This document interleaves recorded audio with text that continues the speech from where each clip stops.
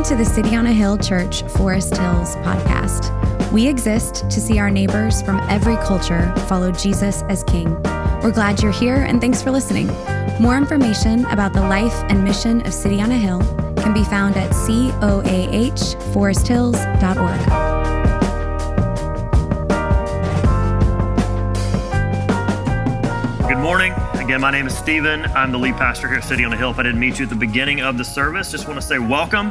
We're so glad that you are here today. If you are a guest with us this morning, you will find, as I mentioned earlier, this little blue card in your seat. You can fill this out. It just has a couple ways we can get in contact with you. For doing so, we will actually send you a $5 gift card to Braska Coffee Shop, which is right around the corner, as well as make a $5 donation from a list of charities that we will send to you via email. So we'd love to follow up with you and help you get to know City on a Hill a little bit and help you get connected here.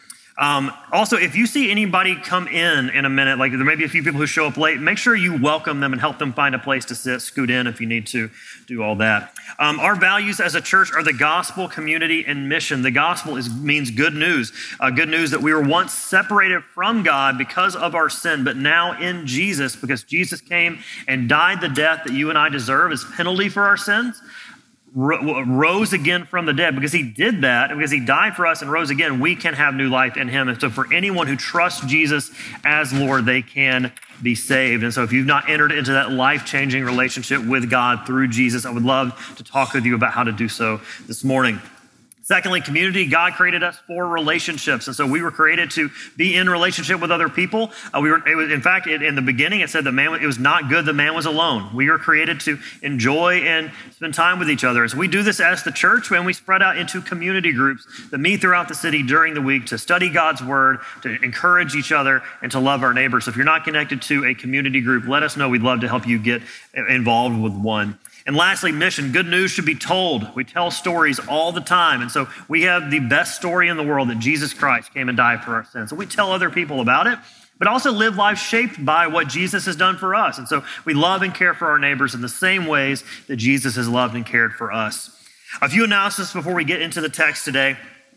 For our members, just a reminder, tonight we're having a member meeting. So for our covenant members, we have a meeting here at 5 o'clock. It's going to be downstairs in the back of the building in what is called the fellowship hall. Just come here through the back door. As for our covenant members. Then coming up on Wednesday, March 2nd, we're starting Lent. So Wednesday, March 2nd is Ash Wednesday. We're going to be having an Ash Wednesday service here at the church at 6 p.m. It's going to be a very short service, and we're going to begin to look at what it looks like to lean into our sins, asking God to continually expunge sin from our life. And Ash Wednesday, if you've never been a part of this, is a really beautiful picture of this. And to ashes we will go, into ashes, and from those ashes we rise in Christ. And so we want to look at that at 6 p.m. We have a very short service. We will have childcare for that. So that's a Wednesday, March 2nd. Then coming up on Sunday, March 6th, we have a baby dedication class. So if you have a new baby who you would like to dedicate to the Lord as a part of this church, come to this class. The class lasts about 20 minutes. It shouldn't last very long. We will talk through what all that entails. And then coming up the following Sunday on March 13th, we're having a baptism class. So if you are interested in being baptized, we're looking at having some baptisms around Easter. And so if you would love to do that, we would love to talk about what it means to take that next step of faith in following Jesus if you have not been baptized. And then lastly, our leader lab. So if you are not currently leading at City on a Hill, but have a desire to do so, we encourage you to jump into this. It's kind of a self-paced leadership module. It's all done online. And then we get together and we do a monthly cohort where we talk through. And at the end of this, the intention is to help you find your place of service and leadership at City on a Hill. So you can be involved in this by texting the word LEAD to 617-958-6008. And we'll send you an application via text. You can fill that out and we'll get you connected to that leader lab. This morning, we continue in the book of Ephesians, and we have a good one, a doozy this morning. This will be a great message for us today. Some of you saw that scripture reading, and we're like, okay, we're locking in. Here we go. I want to say thank you to Aaron last week who preached for us, our pastor at City on a Hill in Brighton, helping us understand what it looks like for the Spirit to help us live like a family. How do we live like a family? How do we through the work of the Spirit, do all these things and love each other in this way? And how do we make wise decisions as the church? And I just want to really second what Aaron said last week, that we don't make decisions on our own. We don't come up with a decision, then bring it to people and rubber stamp it. Like, we actually should work through these things in community. There's wisdom in counsel. And so I encourage you, if you're married, work decisions out with your spouse. If you have roommates, work out those decisions with your roommates. If you're in a community group, talk through major decisions with your community group. There's wisdom in that. Not that other people necessarily have to tell you what to do, but they can give you a vantage point that you may not see. So I really do highly encourage that. And so this morning, we're actually going to be starting sort of a mini series within the larger series. I used to love watching British dramas. And a couple of years ago, I got into watching every British drama I possibly could on Netflix. If there was a British accent, I was watching it. And so I noticed that as you watch a British show, they don't call their seasons, they call them series. So series 1 is season 1, series 2 is season 2. And so we're kind of going into a series this morning within our greater series on how the gospel shapes and changes our relationships. How the gospel transforms us through our relationships. So we're going to get kind of granular. We're going to get really focused over the next 4 weeks. And we're going to be spending 2 weeks looking at the idea of marriage. We're going to be spending a week looking at children. And then finally a week looking at the idea of work and how the gospel transforms all three of these. And these are three of our greatest concerns in life, are relationships and having children, not having children, and how we can work and do things that are work that's fulfilling, but also God glorifying. And so today we're going to be starting our first sermon on marriage. We're going to actually jump to kids next week because of some scheduling, and then come back to marriage in 2 weeks. And so I want to make a few comments about the idea of marriage as we jump in this morning. Now, first of all, many here are not married. There's several in our congregation who are single, who are not married, and you may be wondering, why did I get out of bed this morning for a sermon on marriage? It's okay whether you're single, widowed, divorced, there's something relevant for you in this text this morning that marriage is pointing to. And we're going to talk about that here in just a bit. The other idea is not everyone here is a Christian. I want to assume that every single person in this room knows Jesus. And so you may hear some things this morning. First of all, we're glad you're here. We're so thankful you would come and explore what it looks like to know Jesus with us. But also, you may hear some stuff that sounds kind of weird. You may hear some stuff that is hard or seems strange to you. And my hope, and this is what every relationship should do, and what marriage should ultimately do, is point you to Jesus. So this morning, this is not just a sermon about best tips on marriage. This is a sermon that should point us to the perfect love of Jesus Christ for all of us. And then next, there's no way I can cover this in 2 weeks. There's no way I can say everything that needs to be said about marriage in 2 weeks. On the screen, you'll see some additional reading that I would highly suggest to you as you consider the topic of marriage. And the first is The Meaning of Marriage by Tim and Kathy Keller. They co-write this book. It's a fantastic picture of the beauty of marriage, some real good practical tips. Secondly, from Kathy Keller is Jesus, Justice, and Gender Roles. I would highly suggest that book as well. And then 2 books by Sam Allberry, Is God Anti-Gay? And 7 Myths About Singleness. Sam Allberry writes this as a single celibate Anglican priest who is same-sex attracted. And so he writes from a very unique vantage point that gives a beautiful picture of how to follow Christ in this. And so some incredible reading I would highly suggest that you read. But as we jump into the topic of marriage, what the New Testament says about marriage seems very controversial. What the New Testament says about how we are to interact as married couples, there are some hard sayings. And I think part of that is that we bring a lot of cultural baggage into the idea of marriage. There's a lot of cultural baggage that gets brought in so that when we read words like we read this morning, it can make us think of words like abuse or words like subjugation. And I want to be extremely clear that if anyone ever uses scripture like this as an excuse for abuse or harsh language or to subjugate another, they are not reading the Bible correctly, and they do not understand the gospel. That would be a wrong application of the word that we're reading this morning. If we read this, we should see a beautiful picture of mutual enjoyment and submission to one another. And we're going to talk about that over these 2 sermons. But we tend to jump into 2 extremes when it comes to our views on marriage. The first, culturally, is that marriage is ultimate. It is the thing you have to do in order to live a fulfilled life. In order to be enough, you better be married. And if you're not married, something's wrong with you. In order to be complete or fulfilled, you have to be married. Our culture does not do us any favors because our culture loves to sentimentalize and over-romanticize marriage. How many of you have ever watched an old Disney princess movie?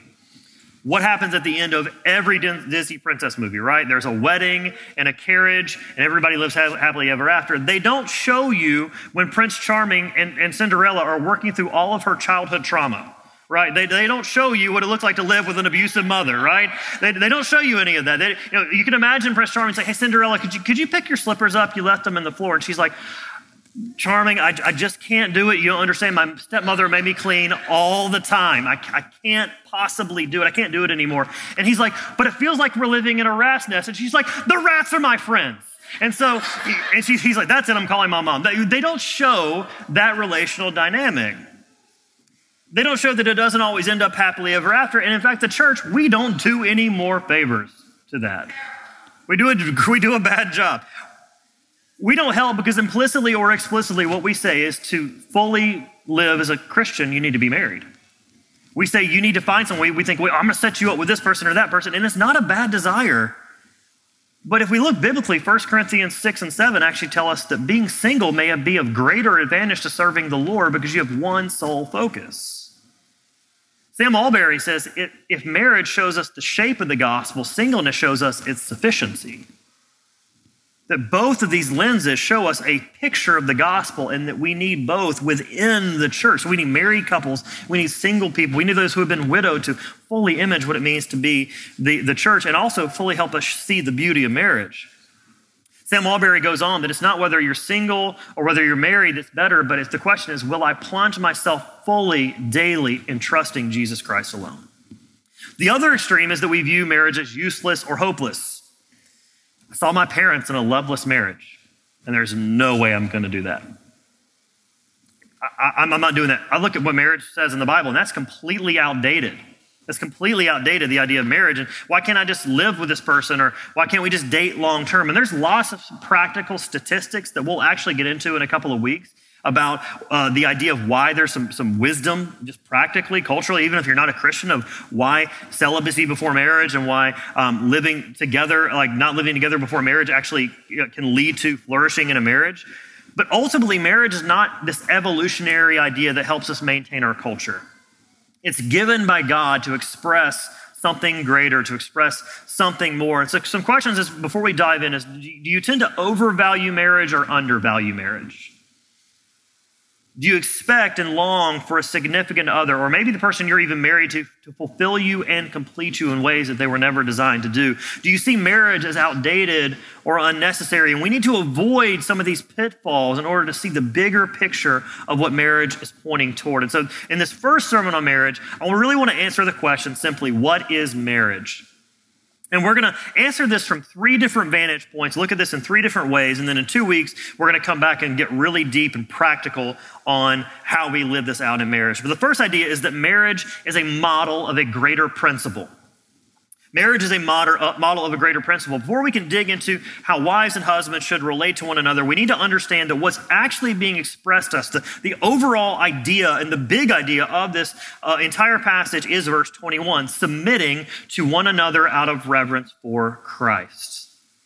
The idea is that we submit to one another in love and in care as an act of worship to Jesus. And we have to understand that the call between a man and a woman in marriage is rooted in this greater principle. Now, I want you to notice the ing on the end of submitting. For you grammar nerds, that is a participle, which is a verb being used like an adjective. And if you back up a few verses, you see that there are a few different words, a few different participles that are all expressing what it means to be filled by the Spirit. So to be filled by the Spirit, the way we address each other changes, the way that we speak to each other, the way that we sing to one another. You don't want to hear me sing, but I'll do it. And one of the funniest things I've heard recently is that Rick and the sound team set the level of the sound based on how loud I sing. So I'm sorry. They're drowning me out for your sake.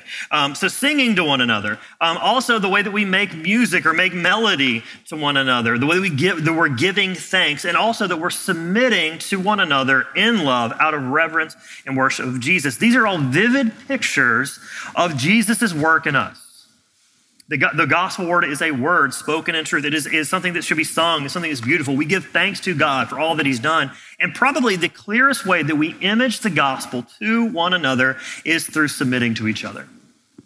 The word submitting is the idea of arranging our life around another.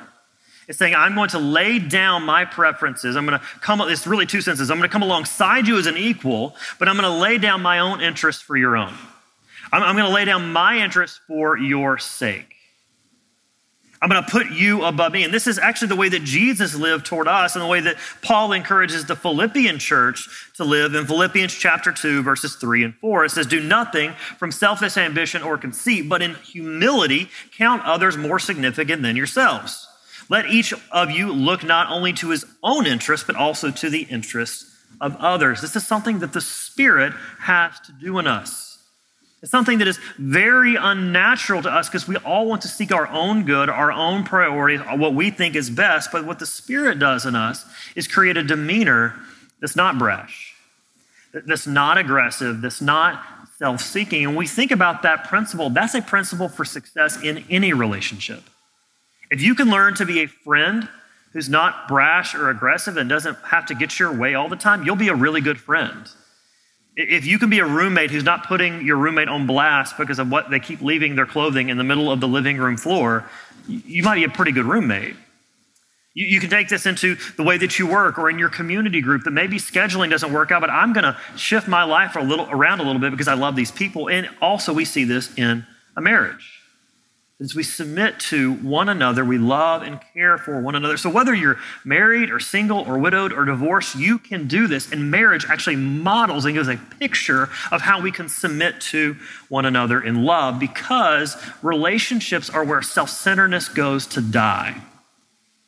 Relationships are where self-centeredness goes to die. If you want to be self-centered, you can be alone and be self-centered. It's really difficult to be in a relationship with someone for a very long time if you're constantly looking for your own good alone. Our greatest issue in any relationship is our own self-centeredness. And we do this a couple of ways. We do this by looking too highly at ourselves. It's my way or the highway. My dad always said that. It's my way or the highway growing up. And of course, he's my dad. He could do that. It's my needs, my desires, my schedule, my problems always take center stage. And so I expect everybody else to bend their lives around me. And if it doesn't work out in my schedule I'm just not going to do that or be a part of that. There's another way we do this by thinking too low of ourselves. And actually what happens is that self-pity becomes self-centeredness. We make our problems and our issues the constant topic of conversation. Now, this does not say that we're not vulnerable. This doesn't say that we don't be authentic and open with each other. It doesn't mean that there's not going to be seasons of our lives where we are a gaping wound. It doesn't mean that. But it means that we need to be careful that we don't make ourselves center stage. Relationships help us see our own self-centeredness, and through sustained and repeatable interaction with other people, our self-centeredness gets worn down. Because once we get into conflict with someone, it creates opportunities for us to sacrifice. It creates opportunities for us to lay down our pride and our selfishness. It creates opportunities where we're just not going to get our own way. And so every relationship can reflect this when it's centered on Jesus, because it gives us opportunities to deny ourselves for the good of others by reflecting on how God has done this for us. And what marriage does is models this principle. It models this. So whether you're married or not, you can look at the institution of marriage and see, this is a way that I can love and serve other people. Marriage is rooted in the idea of covenant, which again, we're going to talk about in a couple of weeks. There are vows that are made in a marriage covenant that says this is a permanent relationship. This is somebody I'm going to be with through thick or thin. No matter what, I'm going to die to myself for the good of this person. You know, when Ailey and I first got married, she thought I could do no wrong, I hope. She married me because she liked me, obviously. Like we got married, but very quickly, she realized I'm the most annoying person ever. Because she was the one person who could see every single one of my flaws. She could see all the times I didn't take the trash out. She could see how no matter how much I denied it, I would take my socks off and tuck them into the couch. I don't know why. It was more that I was sitting there, I took them off, and then just like over time, they found their way into the couch. I don't know. I would lose my temper sometimes. Why do you chew that way? Like there's all these things you just look at someone and you become really annoyed by. And the same would happen in her. I began to realize, as I would see this, but what I began to realize over time was, I'm just used to getting my way. I'm not I'm used to doing what I want when I want. I'm not really used to considering that I need to do this or clean that or think this way because it's really just about me and my schedule. Marriage images how we love and submit to other people, saying, I will sacrifice for your good. I'll do this when I don't feel like it because I'm not going to go anywhere. It means I'd rather be with you than be right. It means I'd rather spend time with you and make you happy than get my own way. And what this does is it models for us as the church how we can live. So whether you're married or not, you can see something and say, you know what, this might not fit my schedule, but I'll bend it because you matter to me. You know, I may not enjoy rock climbing or playing basketball or sitting and knitting or sitting over coffee, but I'm going to go because you're there. I may struggle with this aspect of your personality, but I'm going to ask God to work on me, not work on you. Now, there are two caveats to this idea of submitting to one another, and this applies both to every relationship, but also to marriage. It's not unconditional. Let me be very clear. It is not unconditional. We don't do so if it disobeys God. We don't submit to one another. We don't serve another person in a way that is going to disobey God or his word, very clearly. We don't submit ourselves to another person if it's cruel or wrong to do so or dehumanizing. In fact, I think that's very unloving, and I think the most loving thing you can do in that moment is challenge and work through and wrestle with a hard issue. The second idea is it's not mindless. No one in any sort of relationship should ever be a doormat. It doesn't mean that you can't express yourself. It doesn't mean that you can't have healthy discussion or debate or disagreement. In fact, I do believe you need healthy boundaries in any relationship. This is not an excuse to be abusive or to ever be taken advantage of. But how does marriage show you how to submit to and love others? How can you give yourself? The second way we look at marriage is a reflection of a greater love. It's a reflection of something greater, a greater way that we've been loved. This whole passage really is undergirded by the fact that we are people made in God's image. God's biblical vision for what it means to be his people. And we've talked about this multiple times, but to be made in God's image means that we reflect his characteristics and his glory, and that we represent him in the world. So I want to read the passage where this comes from in Genesis chapter 1, which we're going to go through the book of Genesis in the fall. I'm super excited. You're going to see how broken and messed up humanity is as we do so. But Genesis chapter 1, verses 26 and 27 says, "Then God said, 'Let us make man in our image, after our likeness, and let them have dominion over the fish of the sea and over the birds of the heavens and over the livestock and over all the earth and over every creeping thing that creeps on the earth.' So God created man in his own image. In the image of God, he created him." Now listen to this. Male and female, he created them. Now the word man there sometimes trips us up. Think humanity, think mankind, humankind. In other words, in order for us corporately as humans to fully reflect the image of God, we need both males and females, men and women to flourish. We need both genders to flourish as God has created us. And God's purposes for us cannot fully be expressed if men and women are not both complementary and interdependent upon one another. As I said earlier, it says in the creation story, it said it was not good that Adam was alone. And so God created a helper. Now that word helper, I want to be very clear, is not assistant. It doesn't mean that someone's just handing Adam tools. This is a co-laborer. This is someone who comes alongside Adam as Eve was taken from Adam's rib, from his side, who comes along on his side and complements and fills in the gaps where Adam is lacking. And this is what it took for them to be together, needing each other, completing God's image-bearing work. And so as brothers and sisters in Christ, as the church, we need men and women working alongside each other, side by side, each doing our part for the gospel to go forward. And the way we see this uniquely in a marriage, we see here is it describes the husband as the head. Well, if the husband is the head, what does that make the wife? The body. And there's some unique and beautiful imagery here, and we see this through the idea of creation, that a head is worthless without a body, and a body is worthless without a head. They need one another, and so we see this idea of Adam being the head as the one who was first created. The word head there means source. It's like a riverhead that's giving life, that's giving life. So if you think of a riverhead, it is sending water to all the other tributaries and lakes that it feeds. There's this idea of life coming from Adam, Eve coming alongside him as his equal, as the body. And so we see men and women equally human, equal in dignity, value, and worth, walking alongside each other, but also complementing each other. The man, the husband, Adam, as the head, was called to give loving and sacrificial leadership as his wife walks alongside and works alongside him to the glory of God. Praying with him, considering with him, wrestling with him with a soft heart, considering how God is leading him and joining him in that work, going with that loving leadership. And in a marriage, we need both. We need both of these because both of these realities image Christ. We see in a marriage, the wife is submitting to a husband not like he's Christ. I want to be very clear. The husband is not God. That's really bad teaching. Some people have taken it that far. But as an act of worship to Christ. And what she's doing by saying, I'm going to love you and I'm going to serve you and I'm going to join you in this work, is she reflects Christ's love, who was an equal to the Father, who submitted to the will of the Father. In the same way, the husband is to love as Christ loved the church, not by being Jesus, but in the same manner. And so you see the beauty of this, because for the husband to lead his wife as Christ loved the church, what does he have to do? He has to die. He has to lay himself down for her sake. Jesus died so that you and I could live. And so a loving, sacrificial husband will say, whatever it takes so that my wife can flourish, I'll do it.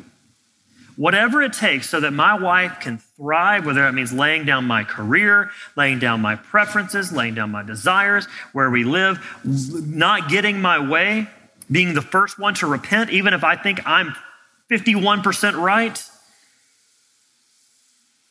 Doing all of that so that she sees Jesus' love modeled and she longs for him more. John Stott says this mutual giving of ourselves, both submitting and loving sacrificially, recognizes the worth in another person. And he says, now to lose oneself that the other may find his or herself, that is the essence of the gospel of Christ. See, as we wrestle with this text, we begin to see its beauty. Any husband who ever looks at this text and sees this as an excuse to throw around his weight or to be domineering honestly doesn't understand what it means to be loved by Jesus. We're going to get into the specifics of how a husband and a wife interact in 2 weeks. But marriage reflects so that we see something else. It's a bit like looking through a looking glass. You can see the looking glass itself, but the looking glass is meant to magnify something else you're trying to see in the distance. And so the last reality is that marriage is a signpost for a greater reality. Marriage is a signpost for a greater reality. In verse 32, we see the word mystery. And when we look at the word mystery, this is not like a whodunit. This isn't like Death on the Nile or Murder, like any of those Agatha Christie books. That's not the mystery we're talking about. We're talking about something that was hidden in the counsel of God's will that is now being able to be seen. And so, what is Paul saying here? He's saying that marriage points to a greater reality, which is Christ and the church. It says in verse 32, this mystery is profound. And I'm saying that it refers to Christ and the church. What he's saying is it's not about your marriage. It's not about your singleness. It's not about your widowhood. It's about Jesus' love for the church. And this is why we believe marriage is so sacred. This is why we believe it's more than just a committed relationship between two people. But in Matthew 19, Jesus ups the ante on what marriage looks like, and the Pharisees come away saying, man, it'd be better if we just weren't married. Because it's pointing to this greater reality. When I perform a wedding, I always say that these people who are entering into these vows, don't take them lightly or irreverently. Because marriage takes a man and a woman and joins them together in a way that points them toward a love found in Jesus. And there are a few ways that it does this. It points to this greater reality by the fact that it's meant to be inseparable. It's meant to be inseparable. Verse 31 says that, therefore a man shall leave his father and mother and shall hold fast to his wife, and the two shall become one. The old way of saying this, in like the King James, was to leave and cleave. Cleave doesn't sound very good, but to leave and to cleave, to hold on to. These two becoming one. And we see the depth of love that this is pointing toward. And what this means is saying, I'll never forsake you. I'll forsake all others. I will limit my options. There is no escape clause here. There are no yeah buts. I am yours and you are mine. And this is what Christ has done for us. That Jesus left his Father and joined himself to us. He came after us with relentless love that led him to a cross, that he would die for us, and that when we put our faith and trust in him, we become one with him. And that he's never letting go. It's meant to be inseparable, and this is why when marriage vows are broken, it hurts so much. It's devastating because what was never meant to come apart is being ripped apart. I want to say this. If you've experienced that, or you're experiencing that, I just want you to know that Jesus loves you. I want you to know how much he loves you and he is with you as a comforter. The second way we see that marriage points towards this, that marriage points us to the gospel, is that it's imperfect. Marriage is not perfect. Marriage is not just something that God gave Christians. It's actually a creation order given as a common grace for men and women to come together so families flourish. And if we're honest, no marriage is perfect. My marriage isn't perfect. No one here's marriage is perfect. No one in the world's marriage is perfect. I don't care what Instagram says. In fact, I think there's an inverse correlation between the more you post about how much you love someone on Instagram, the less healthy your relationship is. That's a sermon for another day. But there's no healthy marriage, honestly perfect marriage out there. God's desire is that he would redeem every person, man, woman, and child on this planet. And that's our hope in Jesus, is that every person in these neighborhoods that are around us would come to trust Jesus Christ. And if those people are married, that this relationship between a man and a woman would eventually reflect the self-giving, sacrificial love of Jesus. They're imperfect. But that's the picture of what God has done in us. He takes you as you are, believing that over time, through this relationship, you'll be refined and restored, and you'll eventually grow into a more healthy and thriving person. Jesus does that by taking all of us, all of our sin, all of our screw-ups, all of our struggles. And what does the text say he does for us? He cleans us, he loves us, he cherishes us, he nourishes us, and he presents us as holy. The imperfection in our marriages point to Jesus. The last way we see this that it points to the gospel is that our marriages are incomplete. I don't know who ever saw the movie Jerry Maguire. Tom Cruise lied to Renee Zellweger. She did not complete him.